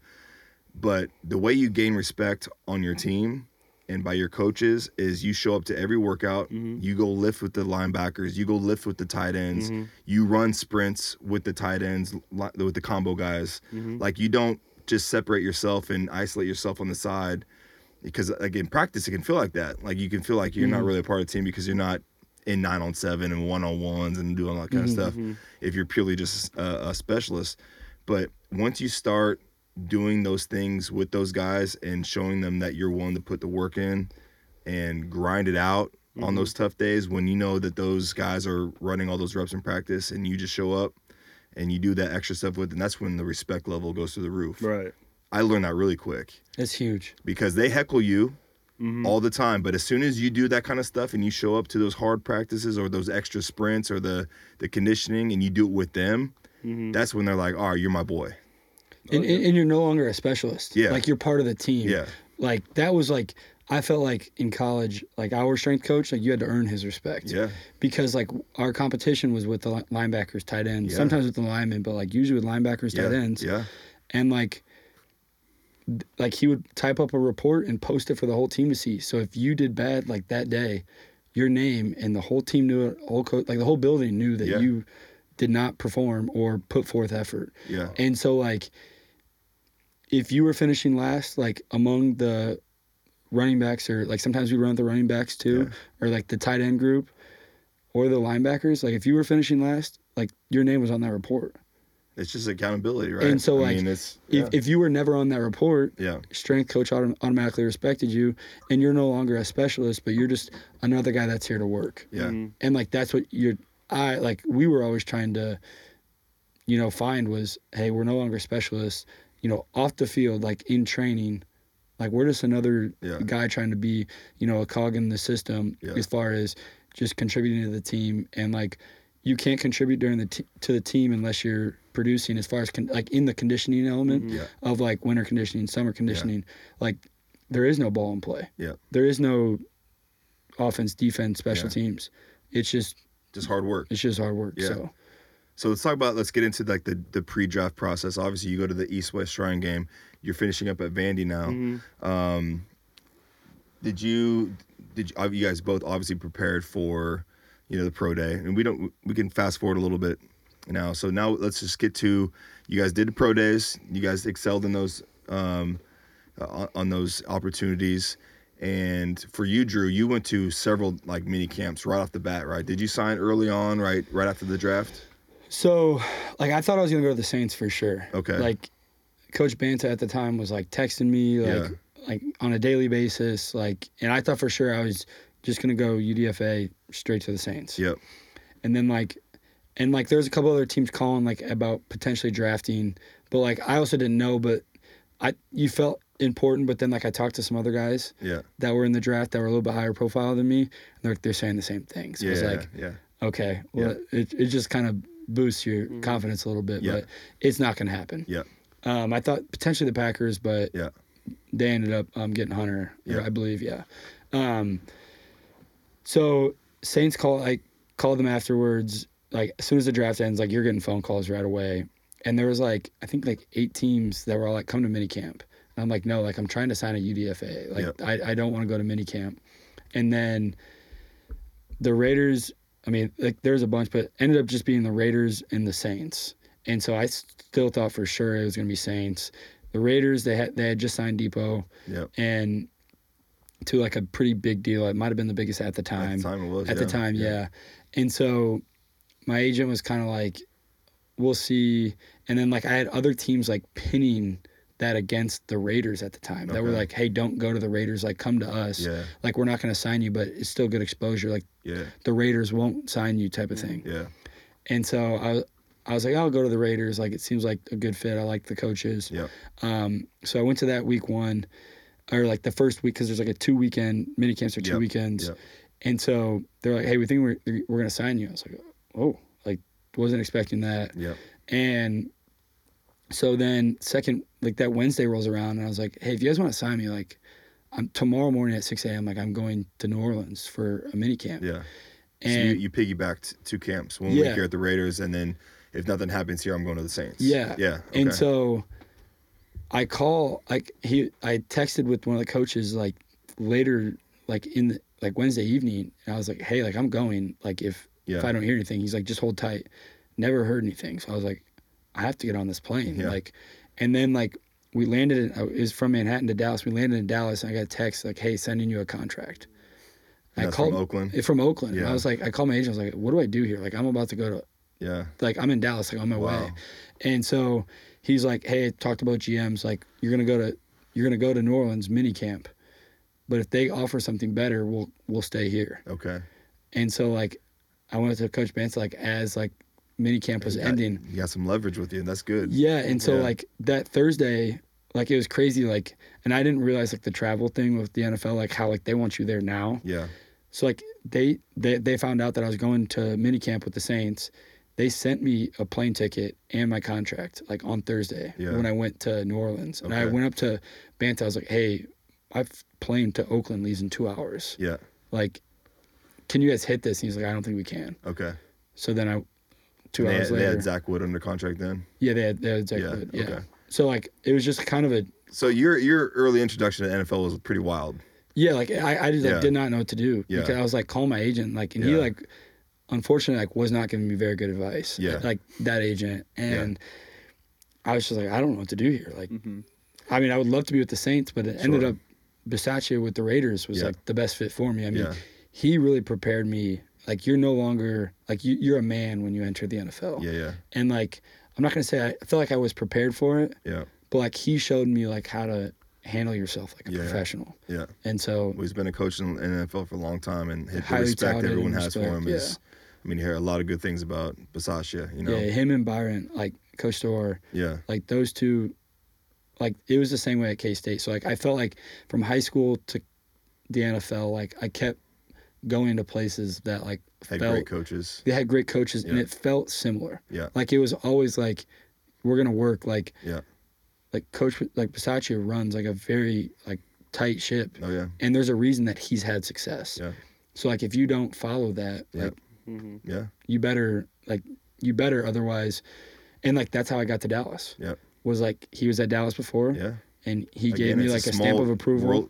Those coaches are so tight. They've coached with each other, whether it was back in college when they're grinding at a D2 JUCO or something, and they've all moved up the ranks together to make it to the NFL. Like those special teams coaches, like at some point or another, have always crossed paths, whether coaching together or, hey, their brother-in-laws coaching with them. Like seriously, it's a small little fraternity, not just players but coaches too. And that word travels fast. Yeah, like, especially in this specialist community. For you, Scott, like what was your expectation and what was your experience like now that your time at Vandy was done and you're preparing? I mean, I played in the Hula Bowl. Okay. Coming out in the Tropical Bowl, so you did two All-Star games. Yeah, free trip to Hawaii. It was fun. Nice. But no, so leading up to the draft, the Lions were basically the main team that kept calling. Yeah. We talked to a few others too, but it was the year after COVID. Okay. So there was like a limit on tryout players for minicamp. Because the COVID protocol was still kind of in place. So they weren't. So like no snappers were going to minicamp unless you came out at one of the worst times possible. Yeah. Because of the protocols that were set in place. Yeah, it was awful. Yeah. So but the Lions called the draft, I guess 4 through 7, like when you would sign is Saturday. They called my agent on Friday. Yeah. And they're like, we're going to let you know tomorrow at the beginning of the 7th round. It's between Scott and another guy. Okay. And they wouldn't tell me who the other guy was. Who do you think it was? Well, I'll tell you in a second. And so he... Dude, the long snapper drama is so good. They called the 7th round, like the second pick into the 7th round. My agent calls me, and he said they're going to sign Scott Daly. Okay. A guy off the street. Who's still there? Who wasn't even in the draft. Yeah, yeah. And I was like... He played in the XFL? Yeah, he had just finished in the XFL, but I was like... That was kind of like the main shot that I was focused on. And I was so petty too. I was like, he has my name too. Yeah. Like, Scott Daly. I was like, dang. But so like didn't go to minicamp that year obviously because they didn't really have it. Didn't sign. I remember we just worked out together for a year. Yeah, that's when you came to Justin, started training. Yeah, or it was shortly before like you were getting ready for pro day at Vandy, right? Yeah. Yep. And so they also canceled local days that year too. So, but I was eligible for that next year to go to the Titans local day. Okay. So worked out with the Titans. Yeah. And then luckily, like a week before the draft, the Cardinals called and said, "Hey, we're gonna bring you to minicamp." And I was like, "Awesome." Yeah. And so they're like, "We'll call you on draft day." And I was like, "This is my moment." Yeah. And so, 7th round comes around again. Yeah. And the Cardinals call and were like, finalizing everything, like we'll call you later about your plane ticket. Yeah. And I was like, cool. So I went to minicamp with the Cardinals last year. Those phone calls are pretty special, right? They're very special. Yeah. It's I remember too, like my pre-draft process, like again Division II, so like no one cared, right? Yeah. And or just like the expectation was so low, the odds were already stacked against me. Like when I went to my school at Western Washington had a pro day. But it was like maybe 3 to 5 teams would actually show up. Mm-hmm. And it would kind of piggyback off of, University of Washington would be maybe the day before and they can jet up an hour and a half to Bellingham to get to campus. But again, if there's no guys that really scout, then there's not really any reason to go up there. Right. But the CFL would always come down and, kind of check guys out. And so I knew that my pro day in particular just wasn't going to be a great opportunity. Mm-hmm. I still did it, but I kind of did the I went to San Jose State, so that was kind of in that radius of like my hometown within 100 miles. So I went to San Jose State, and then I did really well there, and that was the first San Jose State was the first pro day that I did even before my school. So when I got there, like my eyes were like I'm like a deer in headlights. I walk in, there's obviously 32 of 32 teams there. There's cameras out. The strength staff for San Jose State is filming every athlete that comes through. you check in height, weight, put a number on your back, all that kind of stuff. And dude, it's so funny, man. I watched the NFL Combine on TV, and I was like talking to my mom. My mom was a huge, like, she was like my little side coach on this whole thing. Like, she was the one that would help me mail everything out on DVD and VHS and like find addresses to send stuff out. But she showed up with me, and she had the handheld camcorder, and she was recording it. But I was like, how do I, because I'm not at San Jose State, so I don't have like a shirt. So we went to the store and like got I kind of like just mocked up like what the Combine did. They had the LS on the pec, my number on the back with my name across the back. So I walked in with something like, at least they know who I am. Right. But my name, I was like the last guy to even like do any of the stuff, because they did all San Jose State's kids first, and then like whoever was there from the local area would kind of fall in order after that. But I walk in and do the broad, do the vertical, do the bench, and I was so stoked at the bench because I hit my 20 mark. And then I go out and do, the pro agility in the 40. And I remember the 40-yard dash, like there was just, everybody was lined up, spectators, scouts. You literally ran 40 yards through a tunnel. Everyone had their stopwatches out. But that was my first taste of like NFL Pro Day. Like, whoa, this is like a big deal. And there's my mom in the back with the little RCA camera filming everything, because that was going to be my film that I send out to the teams. Yeah. And then it comes to snap, because I'm here for snapping.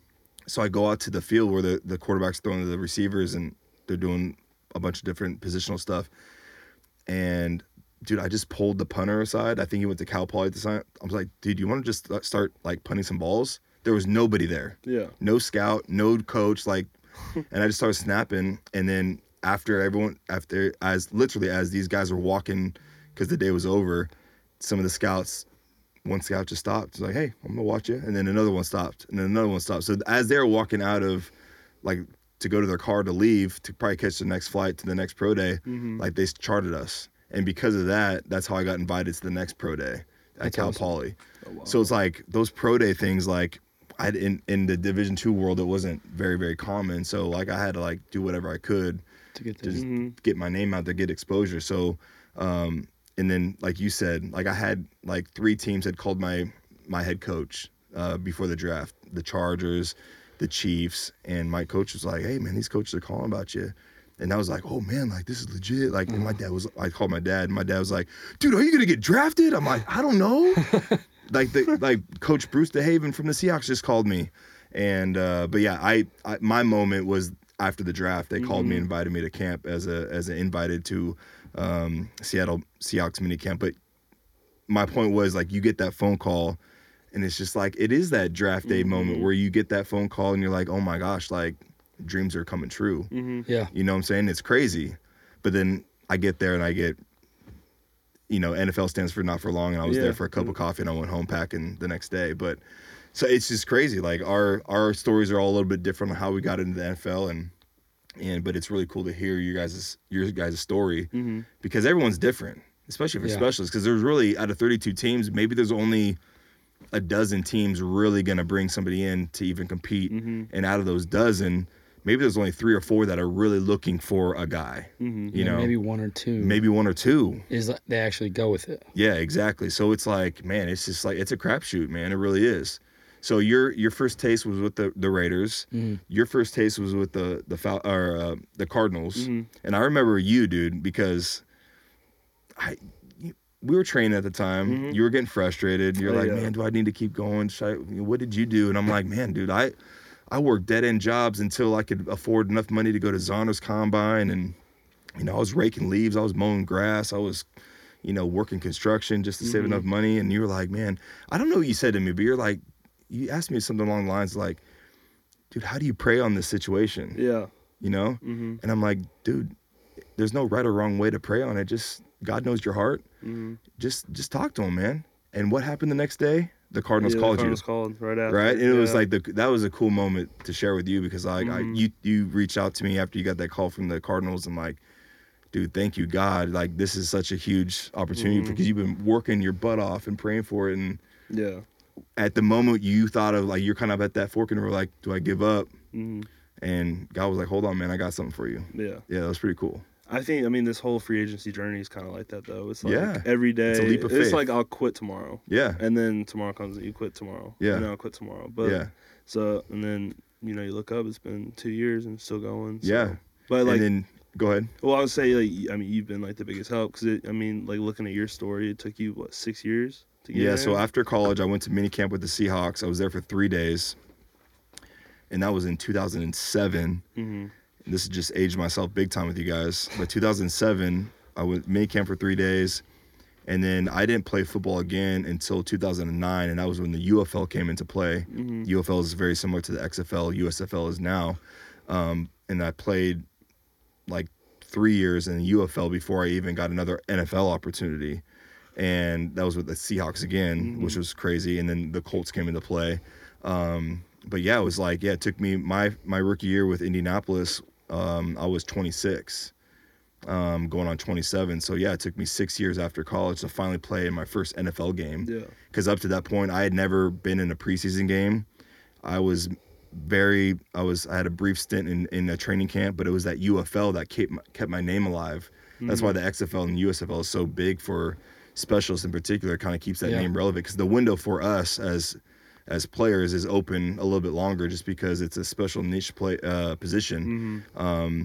And so it's not uncommon to see, a 27, 28-year-old rookie long snapper or kicker just because, man, there's just not a lot of opportunity every year. And the longevity 100%. For us is longer, you know what I'm saying? Mm-hmm. So for you, Drew, like you went to Oakland, you've been to Dallas, you've been to KC a little bit. I mean, you've been around with some teams and talk about that experience and maybe talk a little bit about the disappointment too, because you were pretty close to playing in a preseason game with the Cowboys, right? So I played 4 with the Cowboys. You played 4 games? Yeah, 4 preseason. Okay. The Raiders one, that one was like the first one. Like, okay. For anybody, Vol had that call, but like, yeah, there is nothing like your gut just hits the bottom like straight to the floor. And we're talking about the Grim Reaper, right? That comes around and like either snatches you out of the locker room or you get that call. That call, yeah. And like that first time, I don't know what it is, but like when it's happening. Like know, like I remember like Oakland when I got cut, it was just crazy. I was walking back. So I'd sprained my ankle in practice and it ended up just like taping it. Yeah. I just put a ton of tape on it and I kept going like, and they kind of told me, they're like, hey, like if you can't do that, like can't practice with it, like we'll have to figure something out. Yeah. Anyways, so fast forward to our second day of scrimmaging with the Lions. So like, we were playing the Lions that preseason game. We had 2 safeties go down or cornerbacks or something. Yeah. And I think someone else went down. And like I didn't think anything. I was just walking back to my room. I get this call, and your just gut sinks. You're like, why is this person calling me? And it's like, you know what it is, and they're like, hey, GM wants to see you. Bring your playbook, bring your iPad. Yeah. Yeah. And that one sucked because there was nothing I could do. Yeah. They're like, hey, we just need to play the preseason games. We can't cut guys. It's a numbers thing. Yeah, it's like a numbers thing. Yeah. And they're like, hey, it's not performance-based. It's just like we would like to not have our starting safety play the full game. And there's just nothing you can do. Like Depot went down that first game. Yeah. And I got called back, and they told me the reason I didn't win the workout was because I didn't play in a preseason game. Oh, and Trent had that experience over you? Yeah. Wow. So, like, those preseason games are critical. It's critical. Yeah, having that film. So then, like, I went to Dallas, and Dallas was great. Dallas was one of my favorite, if not my favorite, team that I played for. Like, they gave me the opportunity. I got to learn from LP. LP is a legend. He is. And just, like, not even picking his brain. Like, that was, like, the one thing with some of the older guys is I learned more through just actions than I did from him actually ever talking to me. Yeah. Like, it was just, like, seeing how that professional, and it's not that Depot didn't. Like, Depot was just, like, helped me, like, with that start. Yeah, and he's just an awesome dude. Like, absolutely. Like, Depot, like, he was probably the closest that I was. Paula, man, shout out all pro this year, and like year 10 of his career is awesome. Had a hell of a year. He did. Yeah. And so like learning from LP and like learning from Depot, and then like they told me like, and I had another team like, so like it was between like we had a bunch of teams call after Zonner's thing that I ended up going to, and went to a few workouts with teams, but like the Cowboys and this other team, they were like, hey, we have an older guy we want to replace, and like we think that you could be that guy. Ended up Cowboys didn't, and that other team did. Okay. But like the Cowboys were the first one to offer a contract. My agent was like, you have to go with the first contract because like you don't know if that next contract is going to be there, even though they tell it it's going to be there. Yeah. But I mean, I still got the preseason game experience, which was good, and that helped me. Then I signed a contract with the Giants. But then that was during COVID. Okay. And we had we ended up having 3 snappers on the roster at that time. But then they cut camp rosters, I think down to 80 maybe, or something like that. So I didn't even really get a shot. Like I didn't even go to camp since I got cut. Again, a casualty to numbers. to COVID and numbers. Yeah. And then next year, just kind of knowing those Chiefs guys being in KC, like Bucker, Tommy, and just even it was like Tommy and Johnny. Like I was in Oakland with Johnny. Oh yeah. So then like I got to meet like the Townsend family, and like that helped me. Like when Tommy came to town, like they hit me up and were like, come work out. And then Winchester's awesome. Like one of the nicest dudes out there. Absolutely. So like just kind of like bringing you in. So like that helped me. James got COVID and they're like, hey, can you come in and help us? And it got my name back out there. So like, and that was more of just like, hey, the building knows who you are since like K-State, KC's right there. Manhattan's only 2 hours. So like I knew those guys. And then like the coaching staff knew that I knew Tommy and Harrison and James. So like it was just an easy fit, but like it really is just continually getting your name out there. Yeah. For you, Scott, when you went to Cardinals minicamp, like you did really, really well. You know, you were definitely prepared. Fitz was there now, like your old coach from Vandy was there. What was your experience like now? Like after all, you know, I know that it was about a year and a half since being removed from college, but it's almost like, wow, like I finally got this opportunity. Like when you first got there and arrived and flew into Phoenix and got there and got your shorts and your locker, I mean, what was that feeling like when you first finally set foot, you know, on the field or in that NFL locker room? I mean, it was pretty surreal. You know, you look down, you have the little hand towel that says NFL on it. And it's kind of just like, whoa. Like, you know, but also when you're there, it's kind of like being in college. It's like, it looks a lot bigger on TV, and then once you're there, it's not really a big deal. So, the nerves really weren't kicking in, though, as much as I thought they would. I think it was just because it just seemed like a normal everyday life to everybody else. And so, well, you also knew Fitz too. You knew his personality and all that kind of stuff. And you were confident. And I knew the player that was there too. So that they had just signed. Just from other stuff. But so yeah, I mean, it felt good. It felt, you know, ready. Or I felt ready. But you got great feedback. You know, and you know, talk about the disappointment. I mean, I don't know if you were expected maybe to sign there or what the situation was there. I mean, obviously they've had Brewer there for a long time. But was there some sense of disappointment when they didn't sign you after that camp? I mean, a little bit. I was like, you know, I guess I was on that list of guys who short list, like I was on the list, but for like the bus ride to the airport, like a certain time. I was like, and I was like next to guys that, you know, the scouts were coming up to me like, hey, we got something for you upstairs. And I was like, ooh. And I saw they dropped so actually it was the last day they put contracts on certain guys' like lockers.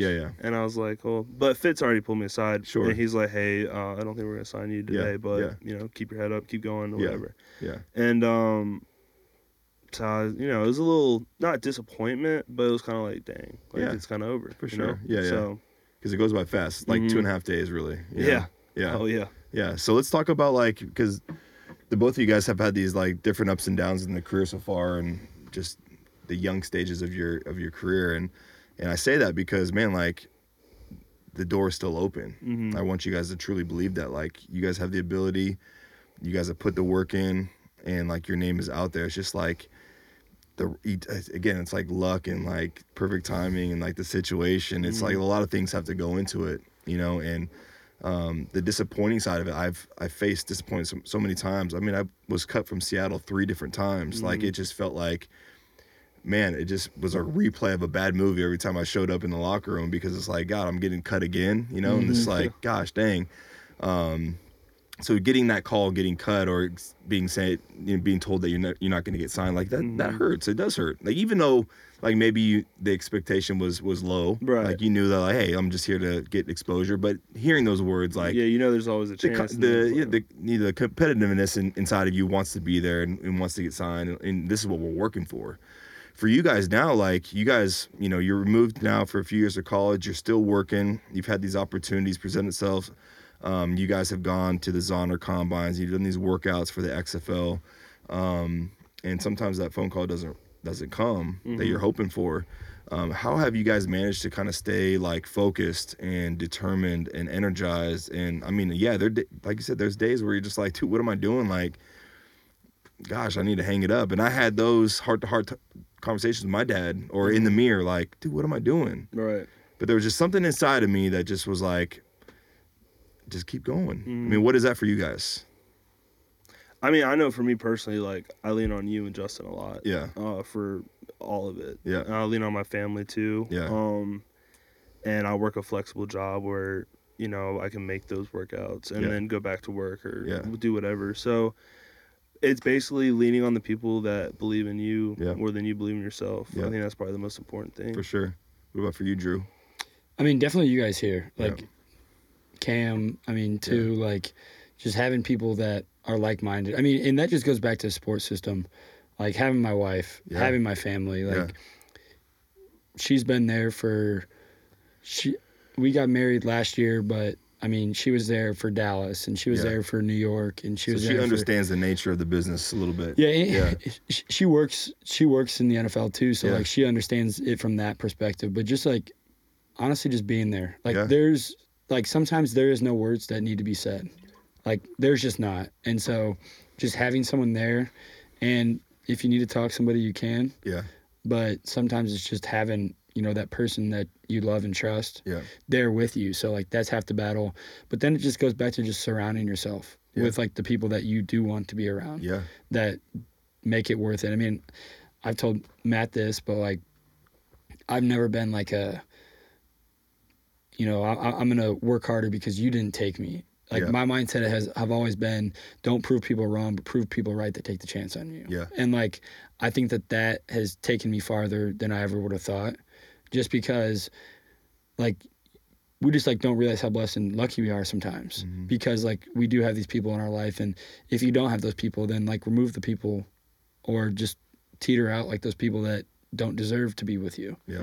And like, I know that sounds harsh sometimes, but like I've been lucky just to have like those people in my life that have believed and trusted in me. Yeah. So like, if you can repay that, like, just keep repaying that, because it's going to come back. So yeah, I really do think it's just like proving those people right that do take the chance on you, and like making sure that like you are doing something every day. And like, part of for me for the NFL, the reason I love it is just the competition. Yeah. Like, I get like, there's not many professions that you get to go try and be better than somebody else. Yeah. Like, every single day. And like, I think that's what I love most about it, is it's a bunch of just grown men that are striving for the same goal, and you get to be part of something bigger than you. So like, I think just having like that constant competition is really what kind of keeps me going. That's awesome. Like, for you, Scott, like, so you say you're working like a flexible job, and at the time when I was grinding, like renting a bedroom from my best friend back at home,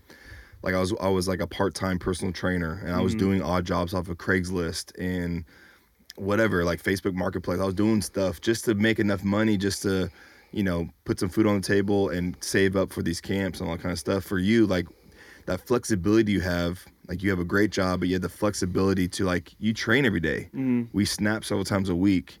You know, how have you managed to, like, you know, because there's probably young guys listening to this, like, they don't know what to do. Right. And you can shed a different light because you have like a career. So how do you manage that and a passion that you have there, but also find time? So we have like two different like aspects and perspectives that I want to share, because I think they're really critical. Because sometimes you've asked me in the past, like, you know, what did I do, or how do I make this work? And again, if it's worth anything to you, you're going to find a way to do it. You know what I'm saying? Whether it's carving that extra hour or two in a day, or gosh, if it's waking up at 4 a.m. to like either work out before I start my day or, you know, get work work done earlier so that I can go train. Like, how have you guys managed to balance that where it's like, all right, I want to keep this dream alive, but yet the reality is I got to work, I got to pursue other passions, you know, kind of share your perspective on that. I mean, I think the most important thing is, you know, I work in sales, so it's kind of, it's the start of a career, I guess. I think a lot of guys kind of delay their life when they're chasing this, and I don't think that's the way to go. I think you gotta, you know, you have to like start your career, and then that's also, it takes your mind off of the waiting for football. But I've got real lucky. Like my boss now, her uncle is Patrick Manley. Okay. So she kind of gets it too. Yeah. And so she, you know, she's cool with me like even doing this, but like working out, snapping legs, as long as I get my stuff done. Yeah.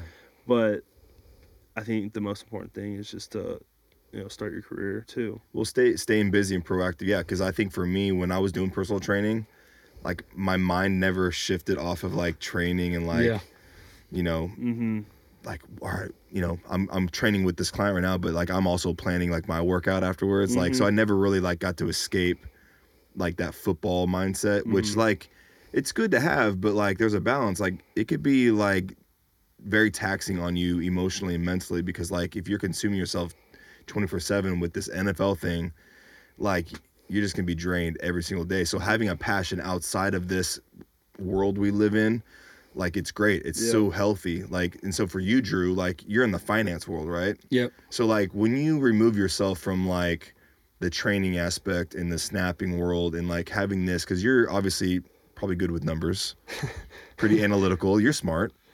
Sounds. I mean, I don't know what that. But it's something that you enjoy, though, right? I mean, yeah, I've always kind of had that like entrepreneurial and just like finance passion. Like had businesses all through growing up. Yeah. If it was buying Pokemon cards for some kid, and then like and then flip like those things, and then like I would go like during like the summers in the Midwest, like you have garage sales. Yeah. So like I would bring each weekend there'd be a garage sale. So like I would ask if I could have a booth at like all these, like just like doing stuff like that. And then like in college I had a finance internship in Kansas City. So like I was waking up at 3:30 in the morning, driving to Kansas City, which is 2 hours, driving back for practice and like meeting with clients and stuff like that. So like I think for me it was just always like I worked on top of, I had 2 internships and 3 jobs in college on top of playing. So like that was always like just work hard and see what you can do and network and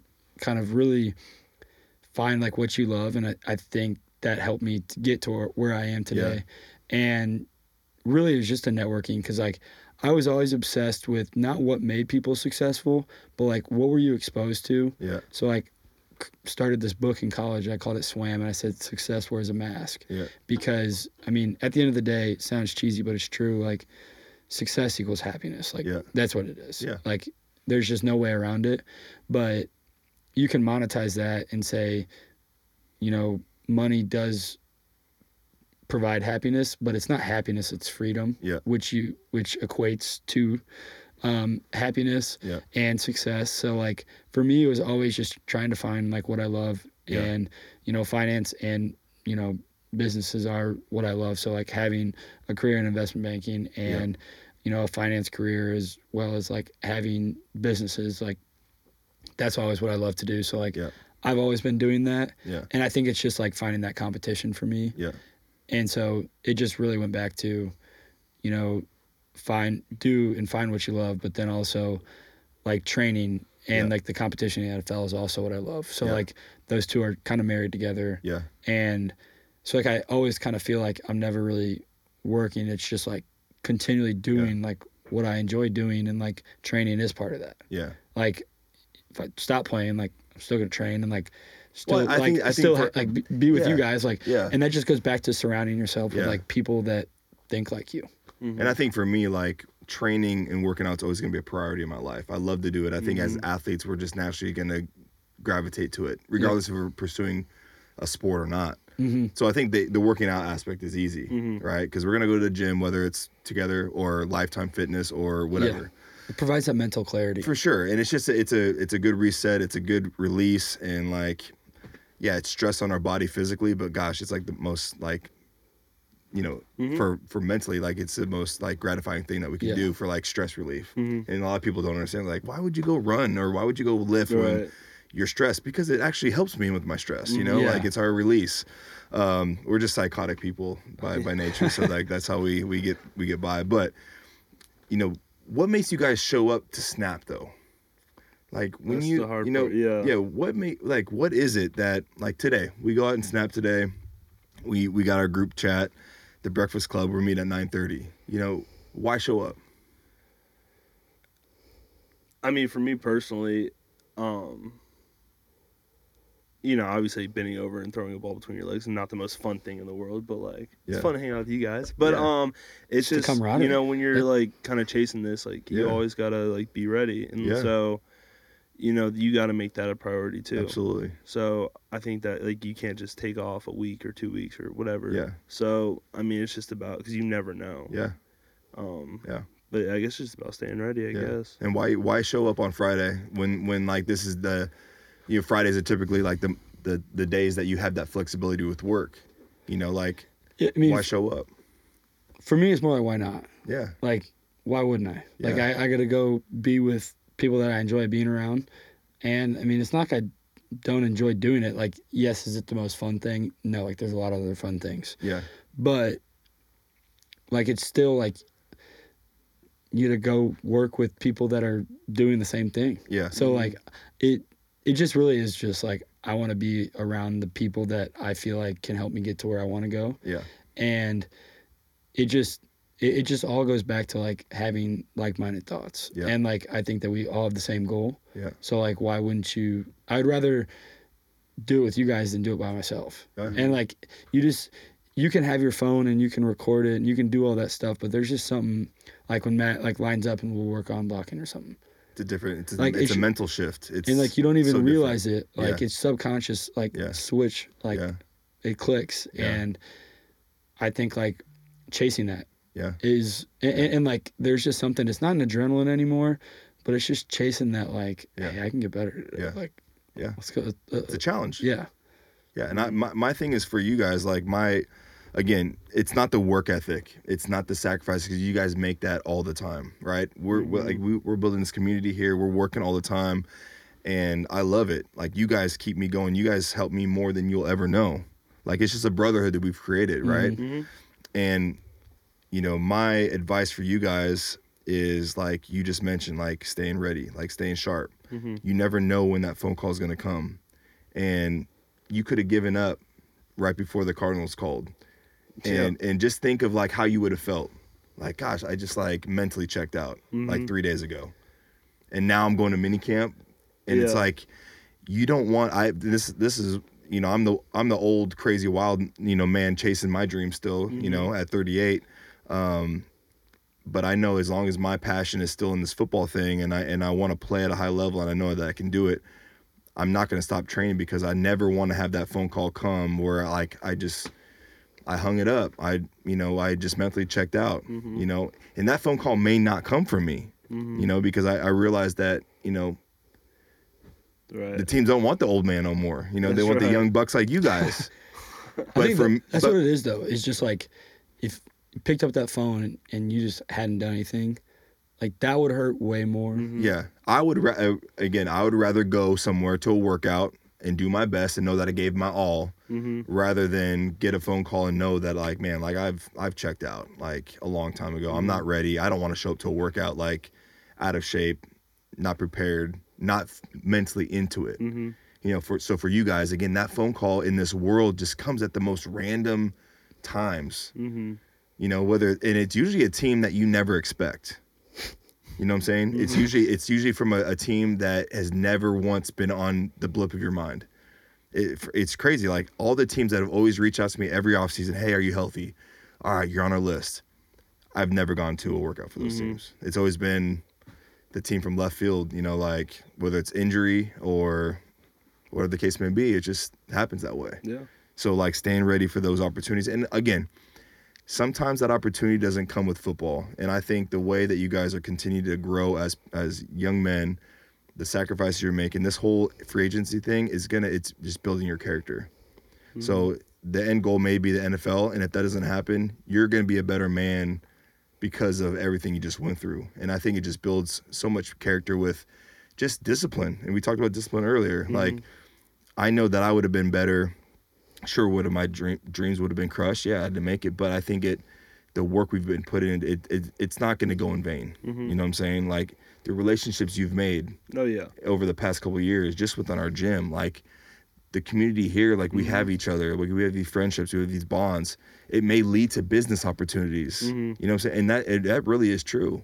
100%. You know, the people that you're meeting in the business world, you know, like it's crazy how like, you know, it's kind of cool being the NFL guy, right? Like, cause they kind of like, oh man, you played in the NFL. Like, let's, the curiosity's there just to pick your brain a little bit. But yeah, don't think that your hard work is going in vain, because it's not. Right. You know, and so like, I'm just, again, this is like, this podcast like session today is just like a massive appreciation to you guys from me, because, and from my wife too, like I admire the work you guys put in.